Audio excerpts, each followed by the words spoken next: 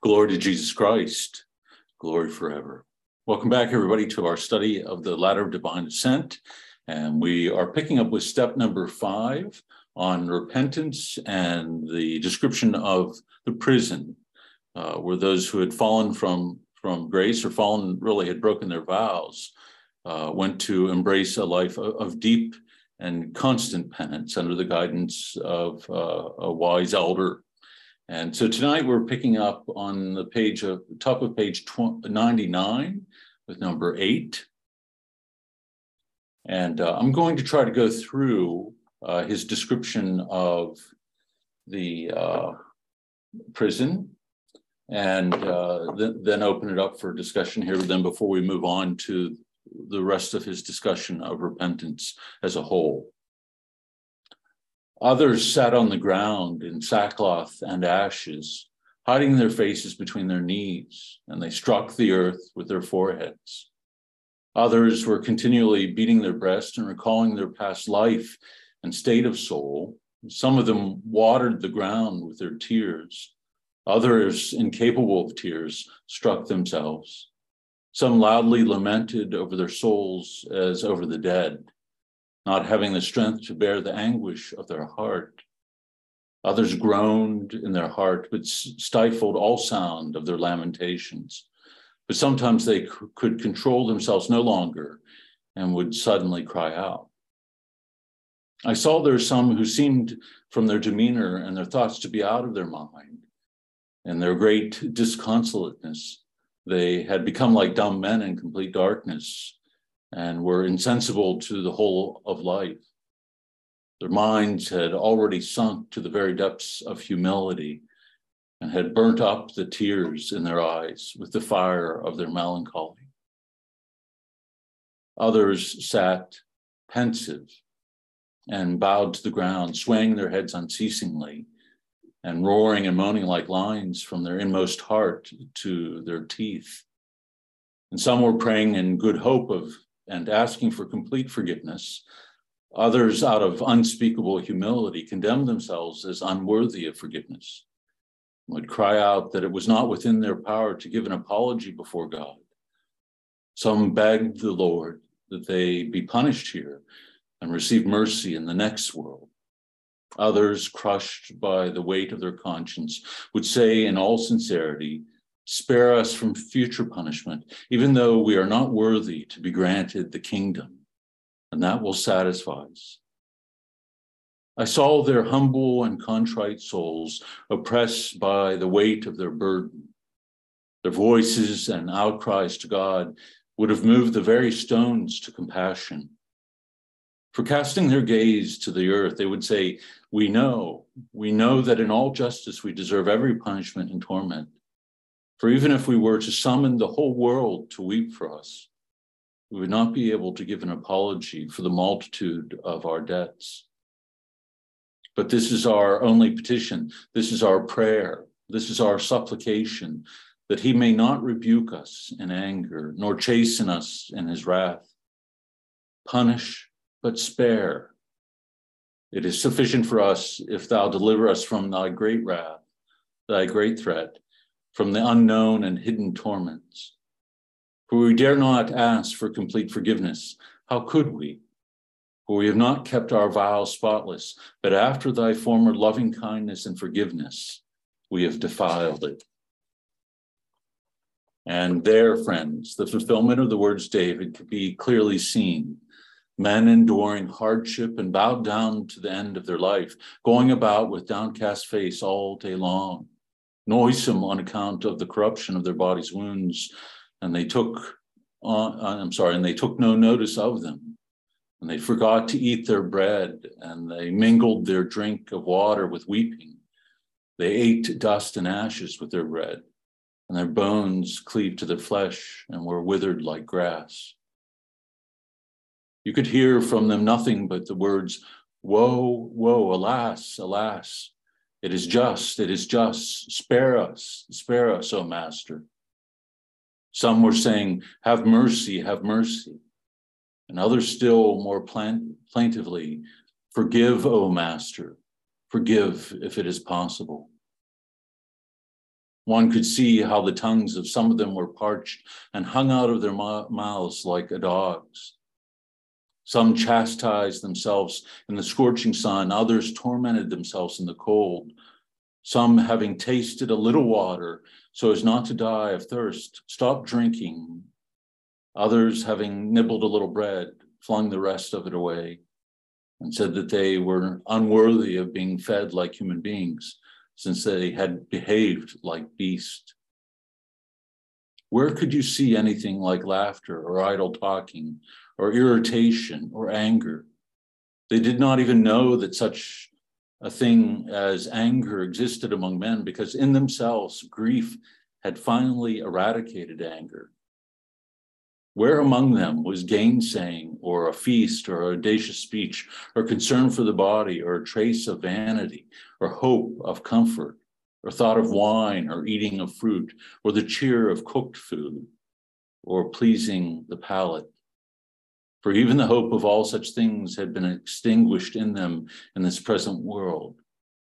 Where amongst them is there any care for earthly things or condemnation of anyone?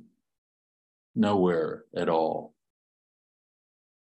Such were the unceasing utterances and cries to the Lord which they made, some striking themselves hard on the breast, as if standing before the gates of heaven would say to God, "Open to us, O Judge, open. We have shut ourselves out by our sins, open to us." Others would say, "Cause thy face to shine and we shall be saved." Another again, "Give light to the humble sitting in darkness and in the shadow of death." And another, "Let thy compassions quickly go before us, O Lord. We have perished, we have despaired, for we've utterly fallen away." Some would say, "Will the Lord ever again cause his face to shine upon us?" Others, "Will our soul pass through the insupportable debt?" Another said, "Will the Lord at last be moved to mercy for us? Shall we ever hear him say to us who are in unending bonds, go forth, and to us who are in hell of repentance, be ye forgiven? Has our cry reached the ears of the Lord?" They all used to sit with the sight of death unceasingly before their eyes and say, "How will it be with us? What will be our sentence? What kind of end shall we have? Will there be reprieve for us? Will there be forgiveness for those in darkness, the base, the convicted? Is our prayer powerful enough to enter before the Lord, or has it been deservedly rejected, deemed worthless and shameful? And if it did reach the Lord, how much of the divine favor would it gain there? What success would it have? What profit would it bring? What power would it have? Coming from foul lips and bodies, it would not have great power. And so it would reconcile us. And so would it reconcile us with the Judge completely, or only in part, or even in the extent of half our sores, because they really are great, calling for much sweat and labor and toil? Have our guardian angels drawn nearer to us, or are they still far from us? And until they come nearer to us, all our labors are futile and useless, for our prayer has not the power of access, nor the wings of purity to reach the Lord, unless our angels approach us and take it to bring it to the Lord. Some often expressed their doubts to each other and said, "Are we accomplishing anything, brothers? Are we obtaining our request? Will the Lord accept us again? Will he open to us?" And to others would reply, "We know, as our brothers, the Ninevites, said, if God will repent and will deliver us from great punishment. In any case, let us do our part. And if he opens the door, well and good. And if not, blessed is the Lord God, who in his justice has closed the door to us. At least let us persist in knocking at the door till the end of our life. Perhaps he will open to us for our great assiduity and importunity." Therefore, they exhorted one another, saying, "Let us run, brothers, let us run, for we need to run, and to run hard, because we have fallen behind our holy company. Let us run not to spare this our foul and wicked flesh, but let us kill it as it has killed us. And that is what these blessed ones who had been called to account were actually doing. From the number of their prostrations, their knees seemed to have become wooden, their eyes dim and sunk deep within their sockets. They had no hair. Their cheeks were bruised and burnt by the scalding of hot tears. Their faces were pale and wasted. They were quite indistinguishable from corpses. Their breasts were livid from blows, and from their frequent beating of the chest, they spat blood. Where was to be found in this place any rest on beds or clean or starched clothes? They were all torn and dirty and covered with lice. In comparison with them, what are the sufferings of the possessed, or of those weeping for the dead, or those living in exile, or of those condemned for murder? Their involuntary torture and punishment is really nothing in comparison with this voluntary suffering. I ask you, brothers, not to regard all this as a made-up story.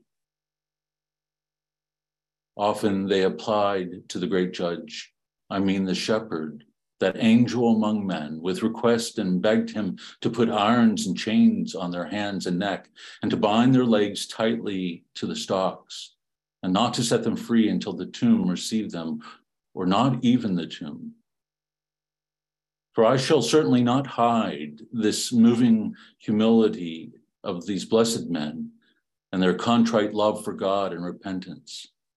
When one of these good inhabitants of the land of repentance was about to go to God and stand before the impartial tribunal, then as soon as he saw that his end was at hand, with adjurations he would beg the great abbot through the superior set over them, not to give him human burial, but fling him like an irrational beast into a riverbed, or to give up him to wild animals in the fields. And this was often done by that lamp of discernment, who had ordered the dead to be carried out without any psalmody or honor. Most terrible and pitiful was the sight of their last hour. When his fellow convicts learnt that one of their number was ready to precede them by finishing his course, they gathered round him while his mind was still active, and with thirst and tears, with love, with a tender look and sad voice shaking their heads, they would ask the dying man, and burning with compassion would say to him, "How are you, brother and fellow criminal? What will you say? What do you hope? What do you expect? Have you accomplished what you sought with such labor or not? Has the door been opened to you, or are you still under judgment? Have you attained your object or not yet? Have you received any sort of assurance, or is your hope still uncertain? Have you obtained freedom, or is your thought clouded with doubt? Have you felt any enlightenment in your heart, or is it still dark and ashamed? Has any inner voice said, 'Behold, thou art made whole,' or 'Thy sins are forgiven thee,' or thy faith has saved thee? Or have you heard the voice like this, that the sinners be turned away in Hades, and bind him hand and foot and cast him into the outer darkness, and again let the ungodly be taken away, that he see not the glory of the Lord? What quite simply can you say, brother? Tell us, we beg you, that we too may know in what state we shall be. For your time is already closed, and you will never find another opportunity. To this, some of the dying would reply, "Blessed is God who hath not turned away my prayer, nor his mercy away from me." Others again, "Blessed is the Lord who hath not given us to be the prey to their teeth." Others said dolefully, will our soul pass through the irresistible waters of the spirits of the air, not having complete confidence, but looking to see what would happen in the rendering of accounts? Others still more dolefully would answer and say, "Woe to the soul that has not kept its vow intact. In this hour and in this only, it will know what it is prepared for." So, very challenging to listen to.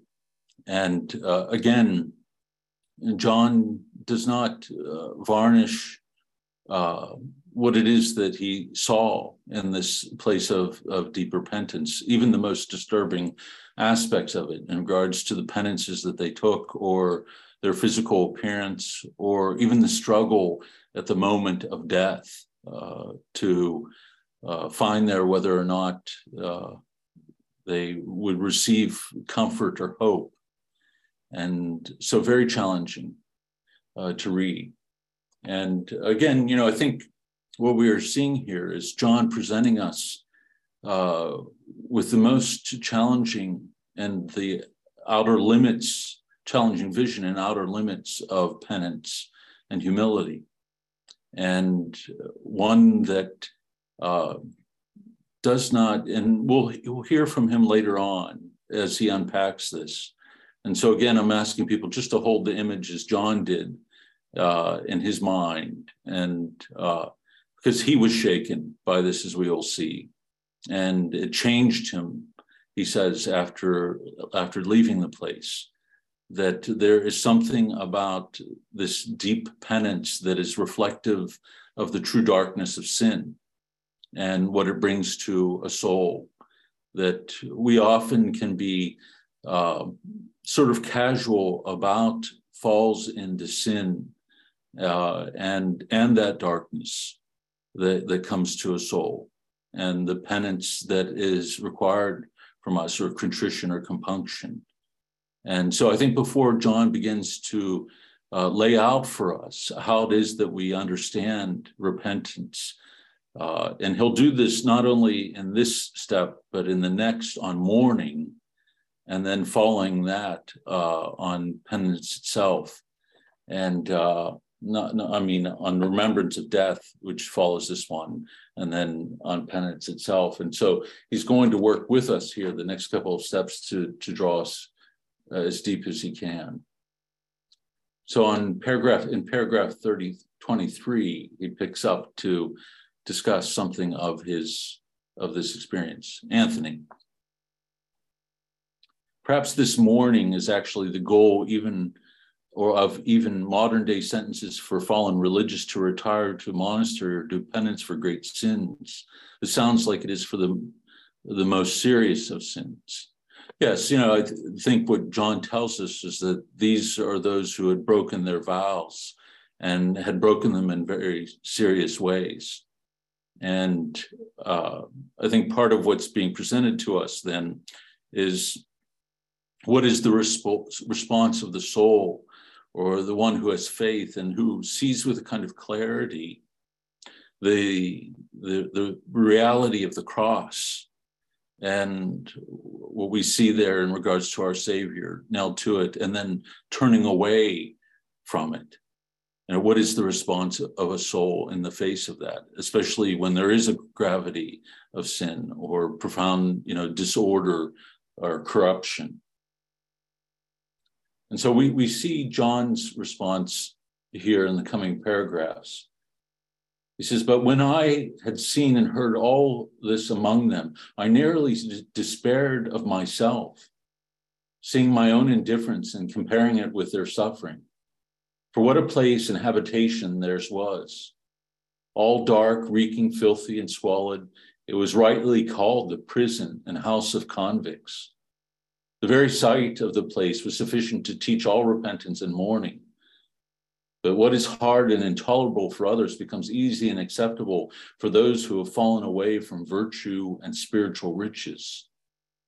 For the soul that has lost its former confidence, that has lost hope of dispassion, that has broken the seal of chastity, that has allowed its treasury of gifts to be robbed, that has become a stranger to divine consolation, that has rejected the commandment of the Lord, that has extinguished the beautiful fire of spiritual tears, and is wounded and pierced with sorrow by the remembrance of this, will not only undertake the above-mentioned labors with all readiness, but will even devoutly resolve to kill itself with ascetical labors, if only there is in it a remnant of a spark of love or fear of the Lord. Such in truth were these blessed men. For keeping these things in mind and considering the height of virtue from which they had fallen, they would say, we remember days of old and that fire of our zeal. Some would cry to God, where are thine ancient mercies, O Lord, such as thou didst reveal to our soul in thy truth? Remember the reproach and hardships of thy servants. And another would say, Oh, who might make me as I was in the months of days past, wherein God kept me, when the lamp of his light shone over the head of my heart. How they would recall their former attainments, the bewailing them as if they were children that had died. They would say, where is my purity of prayer? Where is its boldness? Where are the sweet tears instead of the bitter? Where's the hope of perfect chastity and purification? Where is the expectation of blessed dispassion? Where is my faith in the shepherd? Where's the effect of his prayer in us? All this is lost and has slipped away as if it had never appeared, and has vanished as if it had never been. So the image here, John begins to gradually draw us into what, again, is perhaps a horrid image for us. And he describes it as bewailing these things from the past that they had experienced in the grace of God as children that had died. And so the mourning over the loss of that which is good that comes from the hand of God is experienced in the most piercing of ways. And so what it is that we receive from the hand of God, and what it is that we receive in the Holy Eucharist, and what it is that we've received from, God's mercy at every single moment in the gift of his Spirit. If one sees the preciousness of all of that, then one can only be pierced to the heart when there is the acknowledgement that it has been cast off, and so often cast off for things that are of no value or that come to nothing. And so John begins to reveal to us that, part of this deep sorrow and mourning is also the appreciation of what it is that was lost and its preciousness, and that it is not something that one can regain on one's own. That to cast away one's chastity or purity or something like dispassion is not something that we can turn around and grasp at and take back for ourselves. And some prayed to become possessed by devils. Others begged the Lord that they might fall into epilepsy. Some wished to lose their eyes and present a pitiful spectacle. Others to become paralyzed, only that they might not experience sufferings hereafter. And I, my friends, found so much pleasure in their grief that I forgot myself, and I was wholly wrapped in mind and could not contain myself. But let us resume our discourse. So, John's response is curious, both he's shaken by it, as we will see, but there's also something in it that he finds admirable, and lacking within himself, that this deep sorrow over sin is something that he does not see within himself. Daniel. This oddly makes me think of Mary holding Jesus when he was taken down from the cross, her son, all her joy and blessing, now lifeless in her hands, but not there, but awaiting the resurrection. Yes, the bringing of Christ down from the cross, or even simply witnessing the way of the cross, or Mary at the tomb, running there to do what was going to be impossible, which was to anoint the body of her Lord, what they were prevented from doing. And so she runs to the tomb, even knowing that it was sealed with a stone. And so there's a kind of grief there at the loss of love, of he who is love itself. And again, it takes a willingness, I think, for us to enter into a place like this where perhaps we don't certainly naturally want to go, and even on a spiritual level would resist. That what is something of the experience of the loss of grace, the loss of love. And, I do think this is where, so many of the images of Mary at the foot of the cross, or when the body of the Lord is being taken down, or again, Mary Magdalene at the tomb, that one who had given her life, meaning identity, was now gone and lost to her. And this is how these men are experiencing the loss of the presence of the Lord in their life, and the loss of the gifts and the experiences that they had received by his grace.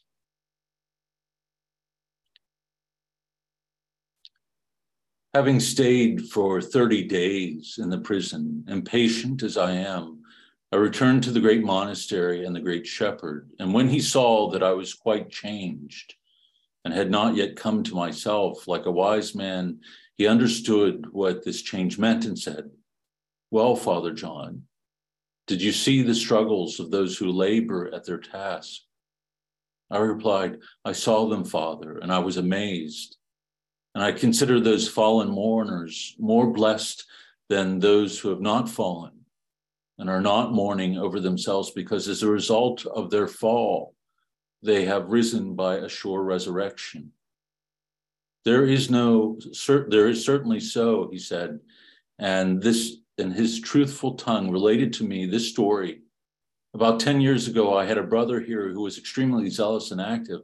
And so when I saw that he was so burning in spirit, I trembled for him, lest out of envy the devil should trip his foot against a stone as he sped along on his course, as is apt to happen to those who walk swiftly. And that is just what happened. Late one evening, he came to me, showed me the open wound, wanted plaster, asked for cauterization, and was very alarmed. Then when he saw that the doctor did not wish to make too severe an incision because he deserved sympathy, he flung himself on the ground, embraced my feet, moistened them with abundant tears, and asked to be shut in the prison which you saw. "It is impossible for me not to go there," he cried. Finally, a rare and most unusual thing among the sick, he urged the doctor to change his kindness into sternness. And with all haste, he went to the penitents and became their companion and fellow sufferer. The grief that springs from love of God pierced his heart as with a sword. And on the 8th day, he departed to the Lord, asking that he should not be given burial. But I brought him here and buried him among the fathers as he deserved, because after his week of slavery, and on the 8th day, he was released as a free man. And there is one who knows for certain that he did not rise from my foul and wretched feet before he had won God's favor. And no wonder, for having received in his heart the faith of the harlot in the gospel, he moistened my lowly feet with the same assurance. "All things are possible to him that believeth," said the Lord. I have seen impure souls raving madly about physical love, but making their experience of such love a reason for repentance, they transferred the same love to the Lord.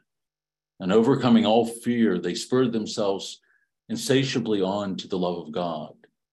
That is why the Lord does not say of that chaste harlot, because she feared, but because she loved much and could easily expel love by love. So it's interesting, John is looking at this experience and inviting us to do so as well. And through this conversation with the elder, as an expression of the love of these men and their love for Christ, that the severe pain that they experience is a reflection, again, of the love that they lost. And again, there's the specific reference to the chaste harlot, that she saw, and she anointed the feet and the head of the Lord, understanding what was coming. And if you remember in the gospel, we're told that, what she has done will be remembered wherever the gospel is proclaimed, that she understood the depth of the Lord's love and what he had done for her. And the mourning of his loss and impending loss moves her to the deepest of tears. And so John comes to see these men as blessed, that in some ways they make that course to the Lord and to his mercy with greater swiftness than many, that having fallen from grace, that what arises out of them is a true knowledge of sin and true compunction. Carol. It reminds me of the Song of Songs, chasing after the beloved. Yeah, very much. I think it's hard to see it, even as I was reading it, the severity and the intensity of it is something that pierces to the heart. But John, who certainly himself was deeply immersed in the life of repentance, sees something within them that is reflective of a love that he could not see within himself, that drove them, almost to a kind of madness in the pursuit of it again, having lost it. And again, I think Mary at the tomb, or again, anointing of the feet and the head of the Lord, is reflective of that as well. There's a kind of inconsolable sorrow there until she has him back again, when he speaks her name, Mary. And, even there, she wants to cling to him. And if you remember, it's a really difficult passage to read, because it says, do not cling to me until, I send to my Father and your Father, my God and your God, that, that she is to receive him back, not in the way that she had him before, not to cling to this limited view of love and what she had with him when she had him in person, to let him ascend to the Father in order that he might become present to her in a way that knows no limitation. And, within these men, I think we find this same, inconsolable kind of sorrow that only receiving the Lord back, and this truest assurance that mercy had been given, would be enough to console the mind and the heart. Daniel writes here, this oddly makes me think of Mary holding Jesus. Okay, I already read that. Okay, so hang with me here, folks. We're making our way here. I am fully aware, my good friends, that the struggles I have described will seem to some incredible, to others hard to believe, and will seem to some to breed despair. But to the courageous soul, they will serve as a spur and a shaft of fire, and he will go away carrying zeal in his heart. He who is not up to this will realize his infirmity, and having easily obtained humility by self-reproach, he will run after the former. And I do not know whether he may not even overtake him.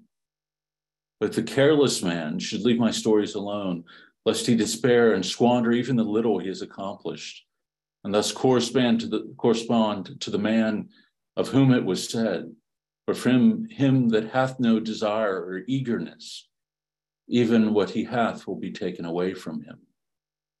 So John is saying here that those who read what he's written here have to be careful that if we read it with, a lack of that measure of desire for the Lord, much like the one who takes that talent and buries it in the ground and simply acknowledging that his master is harsh and demanding, that one will lose even what has. Whereas if one reads this and allows it to spur them on to greater repentance, to a greater turning away from sin, and a greater longing for God in the life of virtue and the desire to protect it, then he might outrun in the fruits of repentance what we see here. That having captured something of the zeal and the spirit of repentance that is expressed in them, that he might avoid those falls altogether and yet outrun them with this acknowledgement of God's mercy and the preciousness of it and the desire never to lose hold of it. And so it's, as I mentioned before, it's a sort of a risky thing that John puts forward here, because to have us and to seek to enliven within us this deep desire for virtue and hatred for sin, and the acknowledgement of what sin does to us, that he's willing to push us to the very limits of what seems to really truly be a prison of a life, something that is quite awful and that captures something of the hellishness of sin and the darkness of sin. And it's not something that he clearly says that everyone can read, and that is kind of dangerous to read it if it's going to be dismissed, because then one can lose even the little zeal that one has for the life of virtue if one isn't spurred on by it. Rachel writes, "You touch upon something that I was wondering about. How at the core of a lack of desire to make reparation, to live a penitential life in the acknowledgement of what sin does to us, is a lack of faith in the goodness of God." Yeah, a lack of faith in the goodness of God and of his love, the inability to see the truth of that, of what it is that has been given and the preciousness of it. And it's in a similar way, I think we come back to that image of the man burying the talent in the ground, that he doesn't understand what is given to him and so doesn't invest it fully or invest himself fully in it, partly out of fear, but I think also out of a lack of love for his master. And in the Evergetinos, a week or so ago, we hear about the servants who were the master. They refused to do what the master asked them to do when he was leaving, to go over to this other part of land across a river and to work there. And in his mercy and love, they get drunk and he carries them overnight.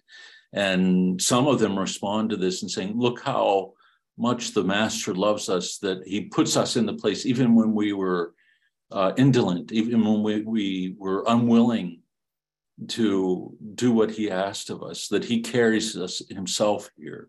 And some of them take up the work and do it graciously, but others still, in witnessing that, do not take up the work and experience the wrath of their master. And so getting back to Rachel's thought here, is it a lack of faith in the goodness of God? Yeah, I think it's a lack of faith in the goodness and the mercy and the love that God has given us. And, what is one's response when receiving it? It is gratitude. But what is the response when one willingly sets it aside and turns away from it?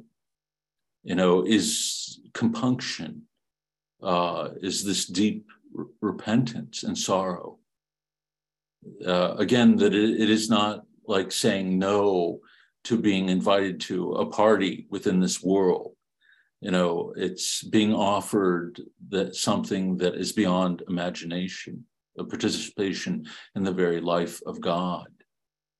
And so often, I think, in our day-to-day life, even as men and women of faith, we can place our faith life and our response to God on equal footing to everything else in our life, or even on a lower level in terms of its importance and value for us. So, and I'd read this paragraph at the end of the last group.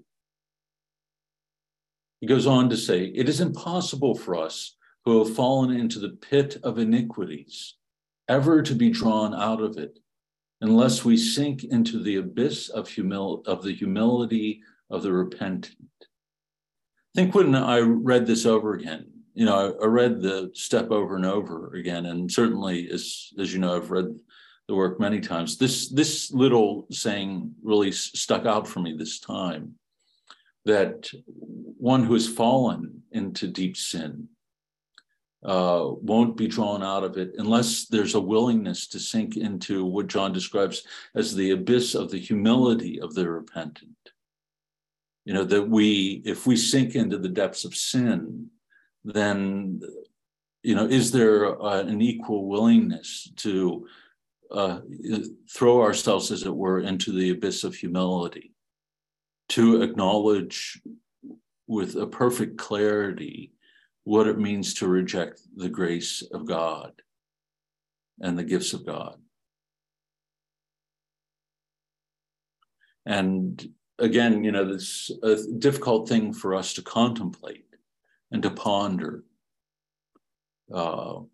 Psychologically and spiritually, I think there's a kind of resistance to doing so in our day-to-day life.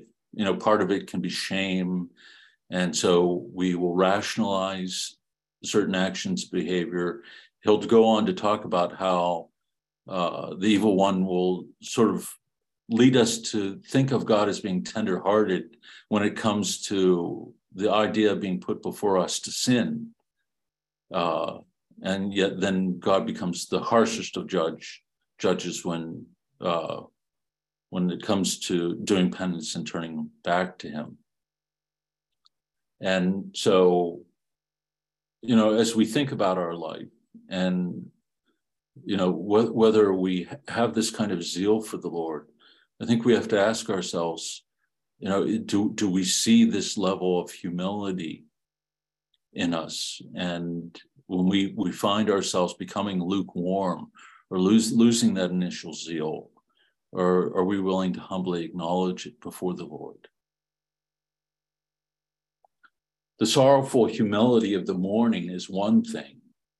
The condemnation of the conscience of those who are still living in sin, another. And the blessed wealth of humility, which the perfect attain by the action of God, is yet another. Let us not be in a hurry to find words to describe the third kind of humility, for our effort will be in vain. But a sign of the second is the perfect bearing of indignity. Previous habit often tyrannizes even over him that mourns, and no wonder the account of the judgments of God and of our faults is shrouded in darkness, and it is impossible to know which are the falls that come from carelessness, and which from providential abandonment, and which from God's turning away from us. But someone told me that in the case of falls which come to us by divine providence, we acquire a swift revulsion from them, because he who delivers us does not allow us to be held for long. And let us who fall wrestle above all with the demon of grief, for he stands by us at the time of our prayer, and by reminding us of our former boldness before God, he tries to devastate our prayer. So John takes us a step further now. He's these three levels of humility, that the condemnation of conscience, or so I'm sorry, the sorrowful humility of mourning is one thing, of acknowledging one's sin, the condemnation of the conscience, of one who's still immersed in that sin, another. And then this blessed wealth where that the perfect attain, that frees the individual. We see already in the earlier part of this step a freedom from anger. The focus of attention on others and their behavior disappears altogether. And so John tells us that there is a kind of humility that acknowledges one's poverty before God and frees one and makes them perfect, in the way that Christ is perfected, in their suffering. They're humbled in every way before God, and know that it's only by his mercy that they're redeemed. It's another thing to be, daily clinging to our sin and knowing the condemnation of our conscience. That might humble us, but not in the same way. And certainly not in the same way that we're of one who loves God deeply and loves virtue deeply. Any comment on this or any of the paragraphs? Ren. The thought that is coming most to mind for me in reading this step is, do I take my sin seriously? Do I really accept the truth about the sin, what sin does and what its wages are, death? That death re-enters the world within me with each sin? Or do I take the crucifixion for granted, so far removed from it as a historical event that I am comfortable with what has been done for me? Sadly, I realize that I really do hold sin lightly. And I think that's true. I think it's too casual, I think, when people say, that individuals have lost a sense of sin, because sometimes that can focus simply on the action itself and the deed. Whereas I think what we are hearing here is this contemplation of what you describe here, the wages of sin, what they are, that what the crucifixion really was, what the cross was for the Lord in terms of the bearing of that sin. And have we become comfortable with or domesticated that reality so that we do not feel or experience the sting of our sin at all, much less a deep sorrow for it? And so, where is the relational element as well? Do we see it as, again, these things as detached from our relationship with God and the experience of his love and the gift of himself to us? And this also shows a kind of lack of understanding of the reception of the Holy Eucharist, that if it is an act of consummation of Christ, the heavenly bridegroom, giving himself to his bride, the church, if we are entering into this deep intimacy with the Lord, drawn into his life, then what is it to turn to sin, having received that gift? What is the nature of that infidelity? And how do we experience that within our hearts?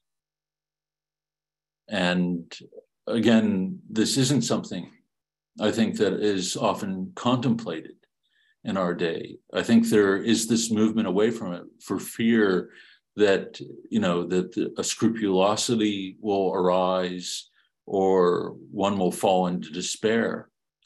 And, John, as we will go on, is perfectly aware of that, the dangers of despair, of losing hope. But there is an equal danger, I think he's pointing out to us, of losing sight of the weight, the darkness, and the magnitude of sin itself. Did you have a follow-up to that, or is your...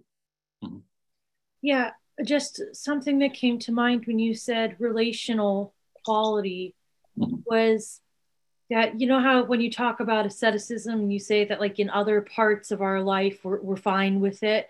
But when it comes to God, it becomes this crazy thing. And I think about the sins that we're really comfortable with people doing lifelong penances for.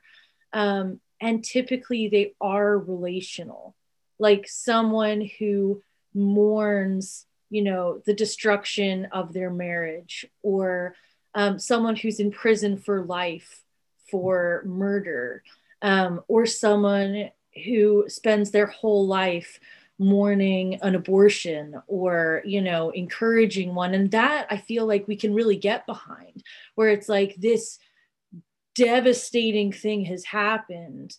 There can be hope and there can be some amount of healing, but like it would be almost odd if the mourning came to an end in this life. Like, is it really possible to just like get over that here? And I feel like we look on those people who are mourning those kinds of things, and the lifelong penance and the depth of it is perfectly accepted. And yet, like, I know this sounds a little weird, but like we kill God with sin. Like God really did die for our sins. Like we are the reason he died. So it feels like maybe there does need to be an aspect of like an action of mine necessitated the death of God, or brought it about in a causal way. And then maybe it would be more comfortable to accept some amount of perpetual mourning for it. Right. That's very well put. And especially as you brought in these other aspects of our life and how we typically will look upon the experiences where someone should go to a penitentiary, a prison, uh, uh, because of what they have done, and in particular, as you said, murder or something along those lines. And even when we look at the writings of the saints, we see examples of this. Moses the Black, who became this great saint, great desert father, was also one who was this kind of ruthless murderer and rapist. And and he we hear these stories about him, and I think it was in the Evergetinos where he wanted to steal somebody's flock. I don't know what it was, of animals, and the person like escaped to the other side of a river, and so he puts a knife in his mouth and swims across the river with the intent of killing the man. And he wasn't there, and then in a rage swims back across the river,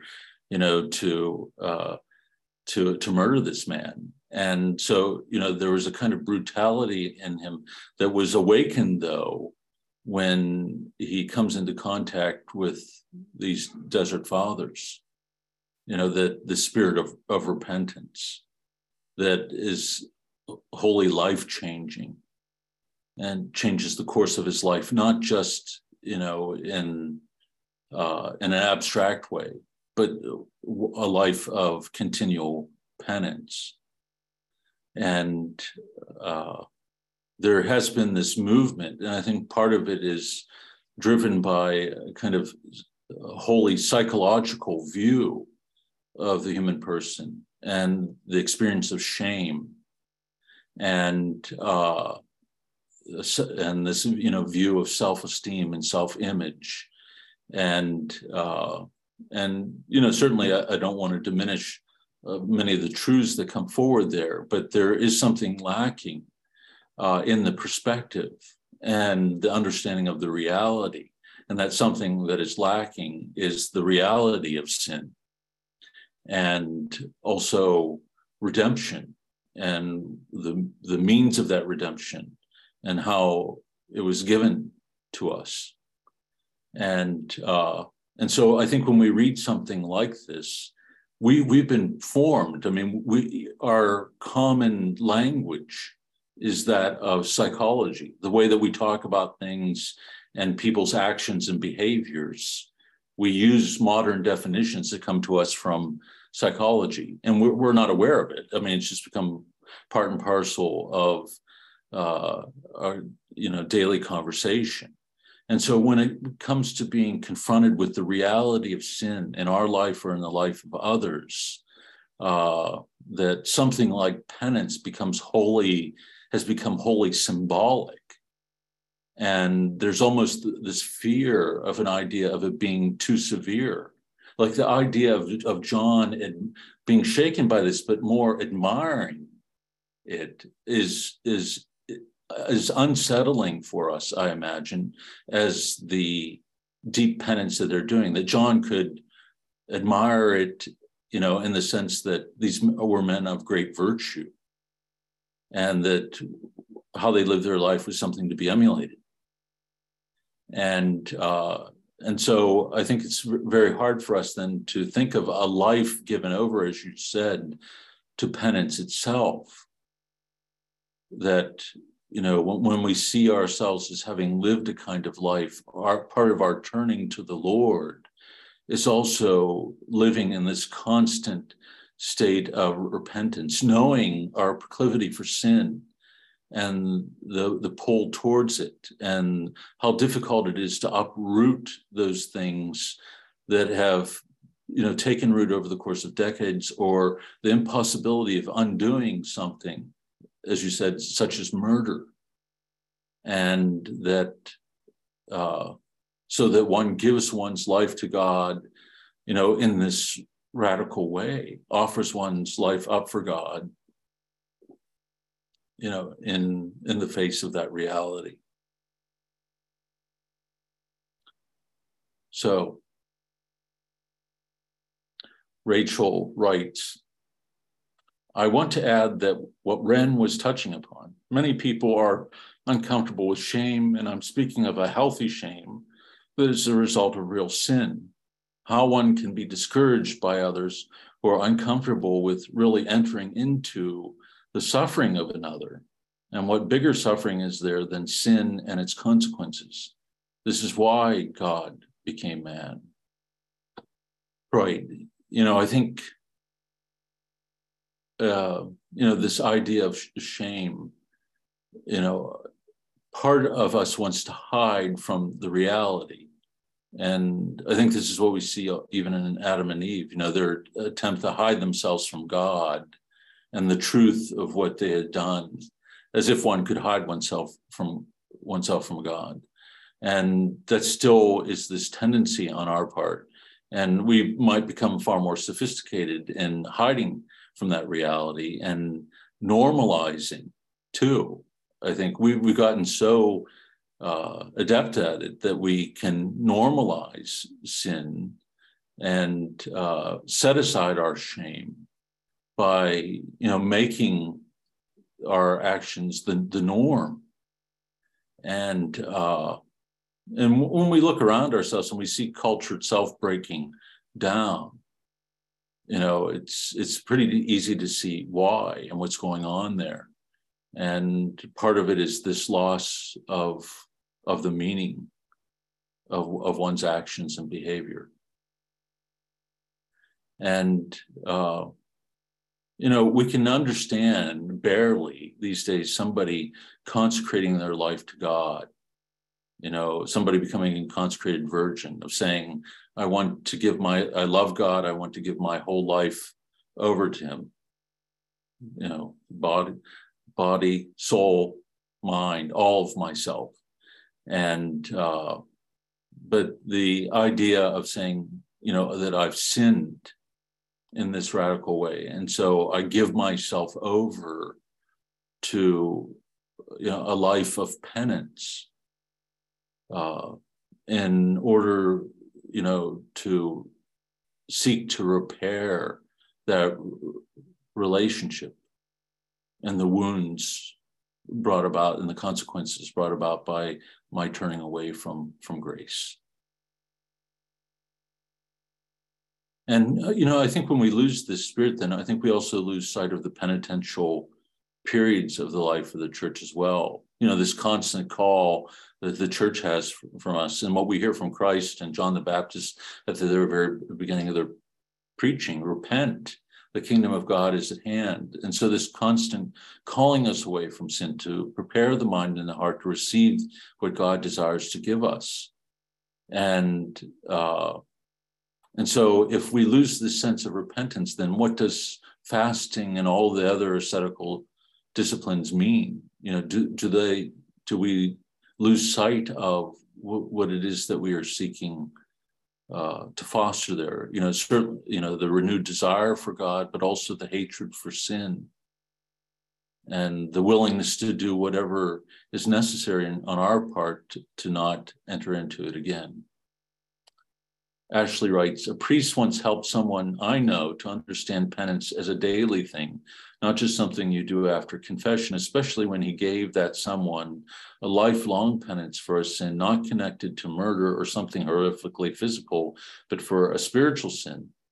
This priest did not do so as a punishment, and it was in the bounds of not being an unjust burden upon the person, but because the person had been approaching a sin against the Holy Spirit, despair of God's mercy. So the balm, according to this confession, was a lifelong daily prayer as a penance so that the soul would not be confounded by this temptation. Obviously, this is not the norm these days, but I have met a few people who have such penances who aren't murderers or rapists or thieves, etc. But I think it's interesting to ponder. Yes, I think, certainly are looking at the gravity of sin, our focus would be on the things that Ren mentioned and that we've talked about here. But I think you're right. I think there are certain things that can take deep root within us that prevent us from responding to God's grace and what he's done for us. And that might be require lifelong penance. I've often thought, with like the addiction, we've often talked about to like pornography, that in our generation, that it starts so early, that sometimes 8 years old, we've talked about, is often the first experience of young boys being exposed to internet pornography. And then like 3 decades later, immersed in it and being drawn back to it and experiencing the pain of it. And yet, would a lifelong penance, be cutting off your hand or plucking out your eye, in the sense of saying, I'm not going to use the internet. I'm not going to expose myself to the thing that draws me back to the sin, as a dog returns to its vomit. And so I embrace this lifelong penance, knowing that even though this, vehicle can be a source of joy or information or connection between, many people, that for me, it is something that brings and draws me into this profound distortion of mind and heart. And so I'm going to take the penance upon myself, either not to use it until released, by a spiritual father. But, so if a person has been addicted for 30 years to it, there's not going, someone who's an alcoholic isn't going to say, well, I'm not going to drink, my penance is not going to drink for, 30 days or something like that. The thought is, I'm not going to drink at all. And I know the difference here. So, but there are some commonalities in the sense of passions becoming habitual and addictive.